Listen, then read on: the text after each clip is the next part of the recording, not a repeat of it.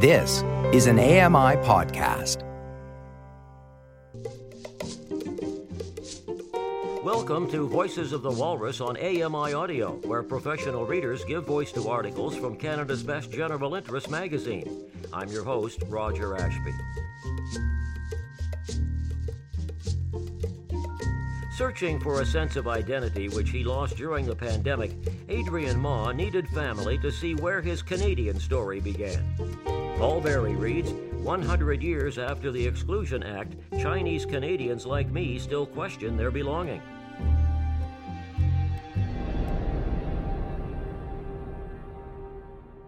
This is an article titled 100 Years After the Exclusion Act, Chinese Canadians Like Me Still Question Their Belonging, by Adrian Ma.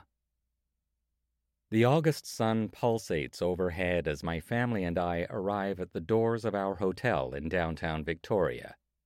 It's just shy of 7 p.m., the tail end of a long day that included planes, ferries, and a 3-hour time difference. For my wife, Elizabeth, our 2 young kids, Maddie and Max, and their mama and yaya, paternal grandmother and grandfather, respectively, in Cantonese, this is our first trip outside Ontario since the pandemic. The kids are hungry and exhausted. We need food. Quick. My family starts unpacking while Dad and I hop back into the car to procure some takeout. Chinatown is close by, and I'm keen to check out a modish joint offering an upmarket take on Asian street food. To my dismay, there's a line of 7 or 8 people curling outside the restaurant. I pull out my phone, ready to deploy Google Maps to throw up another option. But like at so many other times in my life, my father has the answer. Don Me. To many people in Victoria, Don Me is an institution. It opened for dining in 1940, but its roots in the community stretch back much further. A gentleman named Li Gan started the Don Me Animal Feed Store on Government Street in 1922, the year before the Chinese Exclusion Act was passed. 2 years later, he opened a butcher shop at 538 Fiskard Street. Eventually, he expanded the store to include a dining room on the floor above. By the 1960s, Li Gan had stopped running the feed and butcher shops, but Don Me, the restaurant, remained. For people like my dad, Andrew Chu Kun Ma, this place was a haven. He came to Victoria from Hong Kong in 1973 as a 17-year-old. Back then, it was common for Chinese families, at least the ones who could afford it, to send their kids to schools overseas, believing a Western education would open up more opportunities. My dad, following in the footsteps of his elder brother George, enrolled at St. Michael's University School, a prestigious boarding school with military heritage. He was one of a handful of non-white students and wasn't immune to racist jibes. The first 6 months were the hardest, he recalled, pining for his family and the only life he had ever known. He would later tell me his father made a smart decision by limiting his weekly allowance to $2, even though his family could afford more, because $2 a week was enough for pocket money at the time, but not enough to save up for a plane ticket, he said. The money would often go toward a meal from Don Me. He and the other Chinese boys would pool their spare change and order delivery to their dormitory when they could. On rare occasions, they would take the bus into Chinatown and eat inside the restaurant, happy to hear their native language. When we arrive, the place is a third full, the average age of the diners around 60. My dad starts a conversation in Cantonese with an affable, middle-aged server named Gary as I study the paper takeout menu. The menu reflects Don Me's origins as a restaurant striking a balance between classic Cantonese dishes, like pork hock with shredded jellyfish or, a personal favorite of mine, crab and fish maw soup, and fare more amenable to Western palates, like egg foo young or crispy fried ginger beef, which Alberta can lay claim to creating in the 1970s. My father asks if they have herbal chicken feet soup. Upon learning that it hasn't been on the menu for years, he tells the server he used to eat it at the restaurant 50 years ago. This delights Gary, and they swap stories about living in Victoria. When our food is ready, we promise to return later in the week with the rest of the family.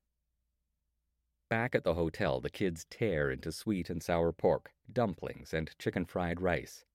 The food itself is nothing special.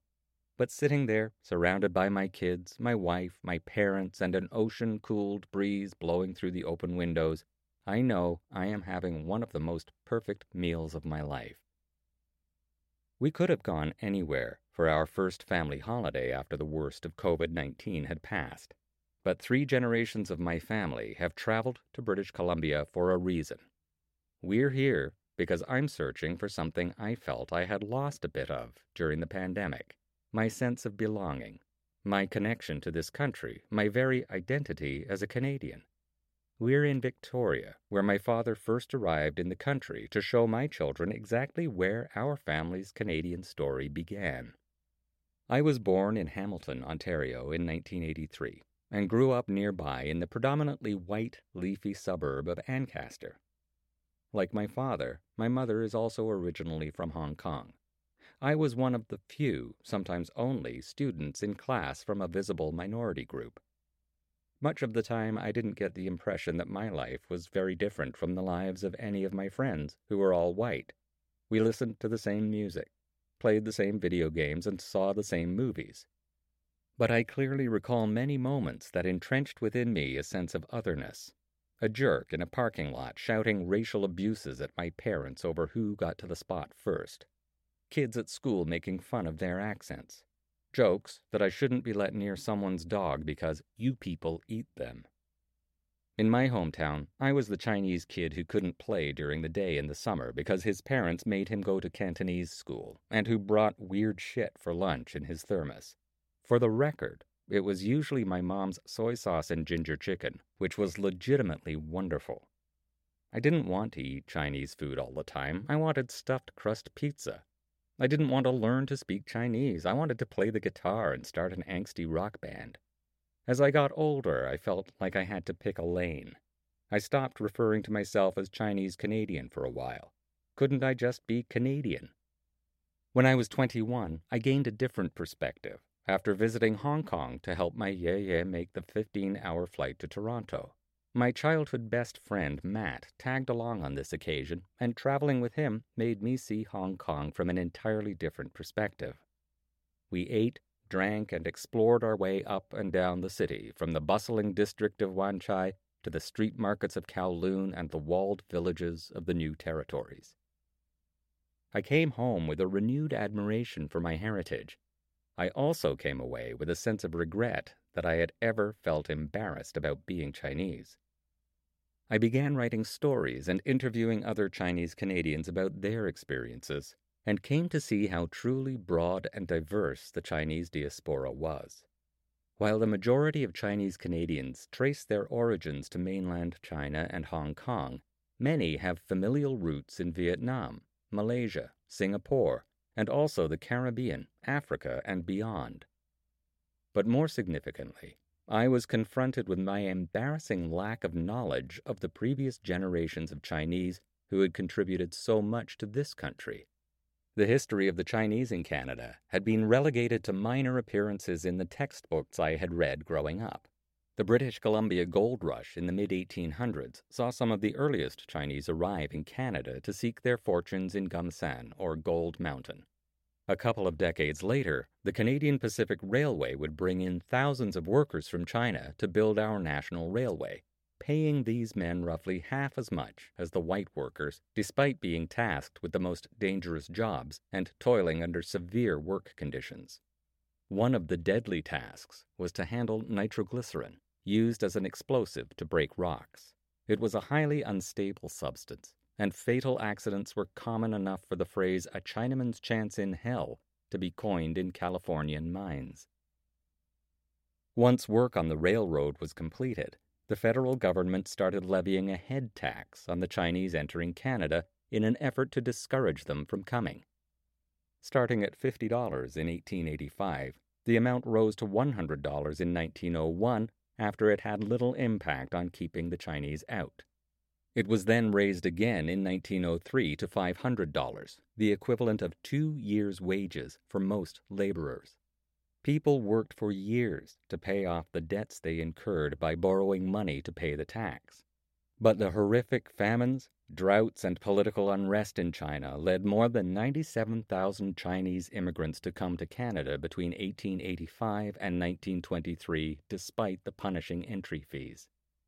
In addition to the head taxes, Chinese Canadians were also excessively documented and forced to register to be tracked by the government. Their Chinese immigration, or CI cards, forever a reminder of their tenuous status in this country. The Chinese, like many other racialized communities, had been frequent scapegoats for the country's economic woes. But pressure from trade unions, veterans associations, and politicians leveraging the general population's fear and hostility toward the Chinese had reached a fever pitch, and the calls to end the yellow peril had become deafening by the 1920s. In 1923, the governing Liberal Party of Canada, led by Prime Minister William Lyon Mackenzie King, revoked the head tax and replaced it with the Chinese Immigration Act, also known as the Chinese Exclusion Act. The heavy-handed Exclusion Act virtually stopped the immigration of people of Chinese descent. Fewer than 50 Chinese newcomers would be let into the country in the 24 years the act stood. It's believed to be the only time in Canadian history that an entire race of people has been barred from immigrating here. The law devastated the Chinese Canadian community, tearing families apart, sometimes forever. That the law was passed on July 1st, then known as Dominion Day, but now as Canada Day, added a further dimension of cruelty to the deed, particularly for those who had died building our railroad or spent their life savings paying the head tax. Indeed, to those in the Chinese Canadian community, the day would be known as Humiliation Day. It was only after the atrocities of World War II forced countries around the world to reevaluate their human rights policies that the Exclusion Act was repealed in 1947. But it would leave a permanent scar on generations of Chinese Canadians. I found inspiration in the stories of people like Wei Hong Louis, born near Shuswap, BC. He and his brother had both enlisted to fight in World War I, despite not being recognized as Canadian citizens. Wei Hong returned home having earned the British War Medal and the Victory Medal. When he was turned down for a license to start a radio shop, he sent his army uniform and medals to Mackenzie King himself, wondering how someone who had fought for Canada could be treated this way. He received a letter of apology from the Prime Minister, his medals back, and his license. There were other stories about the resilience of the Chinese Canadian community, of the numerous men and women who had served our country during World War II, despite not being able to vote. For much of early Canadian history, our political institutions had sought to exclude visible minorities, women, and Indigenous communities from voting. It was only in 1948 that the right to vote was extended to Canadians of Asian origin. Activists like Foon Hae Lum, who was separated from her husband for decades because of the Exclusion Act, later helped establish the Chinese Canadian National Council and fought for redress for the head tax and immigration ban. She was personally on hand to watch Prime Minister Stephen Harper deliver an official apology in the House of Commons on June 22, 2006. Learning about the generations that came before me made me rethink my relationship to this country in a deeper, more meaningful way. I was a beneficiary of their struggle, their advocacy, and their sacrifices. To them, citizenship was hard-won. I vowed I wouldn't take mine for granted. When Wuhan went into lockdown because of a mysterious respiratory virus in early 2020, I remember the prevailing sentiment among our friends and family members was one of surprise.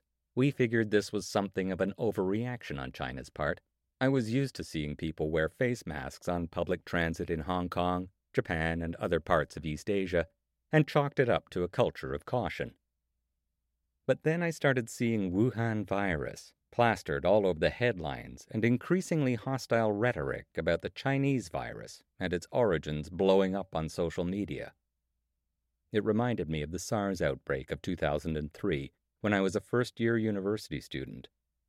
Back then, I had heard about Chinatown stores being vandalized and some idiots harassing elderly Chinese folk in the streets.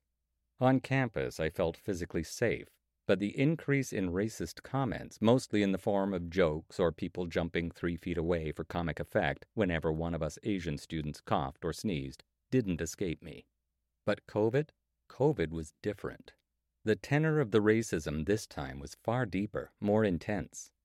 Social media ratcheted everything up, normalizing hate speech and gassing up white replacement theory, which had been considered a fringe movement, but has been gaining traction across North America for decades. There were reports of attacks, slashings, and stabbings. Incidents of anti-Asian violence and harassment spiked significantly during the pandemic. According to the Canadian Human Rights Commission, 43% of Canadians with Asian heritage reported having been threatened or intimidated as a direct result of COVID-19.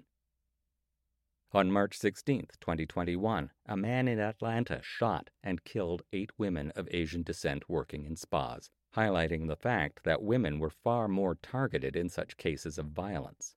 In Canada, 60% of the accounts of anti-Asian harassment incidents came from women, according to a 2020 report. For the first time in my life here, my body would tighten with fear whenever I got on the subway or walked on the streets.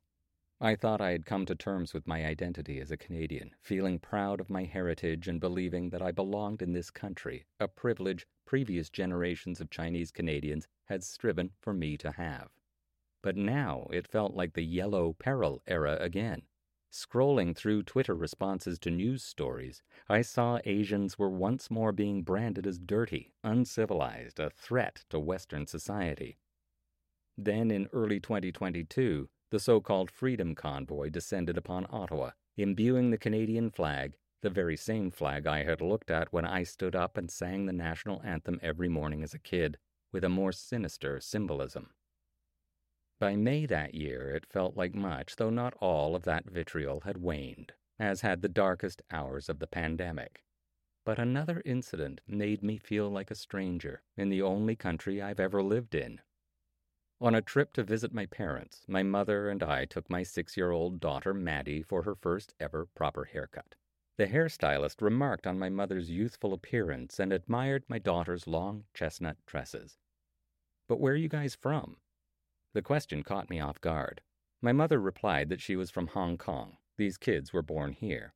Brushing Maddie's hair with a comb, the stylist said, "Oh, right. I didn't think she looked Canadian." I didn't know what to say or how to react, just felt that familiar tightening in my body. Her words reverberated in my head. I didn't think she looked Canadian. I know her intention wasn't to offend and was born of genuine curiosity. She was a person of color herself, and this was likely telling of her own personal experiences. My daughter is Canadian, though. My wife, Elizabeth, can trace her roots here back to 17th century Quebec. My parents, when faced with the choice of moving back to Hong Kong or staying in Canada to raise their family, decided to stay here. And our mixed-race family isn't unusual. We live in the most multicultural city in one of the most diverse countries in the world, according to many metrics. But my immediate thought was this: not even my children, my sweet, incredible children with their 13 generations of Canadian ancestry, can escape this, can they? Because they'll never look Canadian, just like me. The rise in anti-Asian discrimination during the pandemic had shaken my sense of Canadian identity. But at the same time, I had hoped my own children wouldn't have as much difficulty navigating their own identities given their mixed heritage. Then an idea came to me. For some time, my parents had expressed a desire to fly to Vancouver to visit friends and relatives they hadn't seen in years. "Let's go too and take the kids," I suggested to Elizabeth. We'd go to Victoria as well. We'd take them to the oldest Chinatown in Canada. We'd take our kids to the school my dad went to. I wanted a photo of my parents standing with us and our kids in the place where, in a way, it all started for our family, a chapter of our story coming full circle. On our first full day in Victoria, we stop by the idyllic St. Michael's campus, then explore Victoria's Chinatown. It was established during the gold rush in the late 1850s, but has been revitalized over the years. The red lanterns hanging overhead everywhere make the vibe a little touristy, but we love walking around this cluster of historic buildings and narrow passageways. My father says the buildings were much more run down 50 years ago, with little investment happening in the community. He sees a marked improvement now. Now this is a place I can take my son and grandkids, he says. We make our way to Fantan Alley, which was notorious for its gambling clubs and opium dens. However, this was always the sensational side of the story, as the neighborhood also provided much-needed refuge to the early Chinese pioneers, the vast majority of whom were men separated from their wives and families because of our laws. Today, the place is home to a variety of shops and galleries selling everything from artworks to fancy soaps. But it's also now home to a branch of the Chinese Canadian Museum Society of BC. The museum is a significant reason I wanted our family to come out west. Founded in 2020, the CCM Society is a non-profit organization created as part of the province's Redress for the Head Tax and Exclusion Act. When we step into the museum, the kids are immediately dazzled by 3 fabric lion heads mounted on the wall, surrounded by black and white photos of Chinese Canadians who came before us. The featured exhibition, First Steps, Chinese Canadian Journeys in Victoria, traces the paths of the early Chinese in Canada and shows the history of the development of Chinatown, sharing stories of the people who built it up. As we're about to leave, we take a family photo by the museum's entrance under an archway flanked by a golden phoenix and a golden dragon. It's a beautiful photo and a memento of a lovely visit. Yet in my mind, this still isn't the full circle moment I had been hoping to experience. While I am certainly inspired by all the history, I can't help but feel like I am just sightseeing. What I really want is to feel more of a connection. I am starting to wonder whether it will happen. A few days later, we take the ferry to Vancouver to visit the largest Chinatown in Canada. We see the memorial monument honoring Chinese railway workers and war veterans. We have some amazing noodle soup for lunch. Then we reach the Chinese Canadian Museum's Vancouver location. The museum's new permanent home will be the Wing Sang building. The historic Victorian structure was built in the late 1800s, making it nearly as old as Chinatown itself. This space will be the first national museum dedicated to Chinese Canadian history.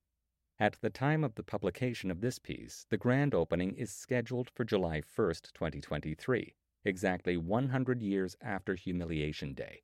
Maybe now that history doesn't have to be humiliating anymore. When we visit, the museum is operating out of a temporary space on East Pender Street. We explore 3 detail-rich exhibits about some of the Chinese Canadian community's earliest leaders, getting a sense of their lives' daily joys and struggles. I come across a glass case containing the gloves and helmet of Gim Phoon Wong, an RCAF officer who in 2005, at the age of 82, rode his motorcycle from Vancouver to Ottawa to call for redress. As we end our visit, I see my parents and my children standing in front of a giant map of the world. Visitors to the museum are invited to add a strand of string to show their journey to Canada from wherever they're from. There seem to be thousands of strands all over the map, crisscrossing one another in every direction, originating from almost every country on Earth. My mom pulls out a length of red twine. She and my father find Hong Kong on the map and lay their string across. They do it ever so gently, as if not to disturb the others already there. And there it is, that moment I had been searching for. The point of us coming out west wasn't so I could see my family's story come full circle. It was to remind myself that our story is a line, one that is unique, but that also runs parallel to countless others. My identity as a Canadian is not static. It is complex and evolving and will likely forever be so. It is not merely about birthright or shared language, but about engagement and seeking connection. Our pasts and futures, our pain and our promise are not closed circles, but lines interwoven together, like the collection of the strands on this map. As we gather our things to leave, My mom cuts one more small piece of the red twine and tucks it into my daughter's hand. I'm ready to go home. That was an article titled 100 Years After the Exclusion Act, Chinese Canadians Like Me Still Question Their Belonging, by Adrian Ma. You've been listening to Voices of the Walrus on AMI Audio, produced by Dawn Dickinson, audio engineering by Jacob Szymanski and Grace Schofield. The manager of AMI Audio is Andy Frank, and I'm your host, Roger Ashby. If you enjoyed this podcast, please consider giving us a rating and review, and subscribe for more.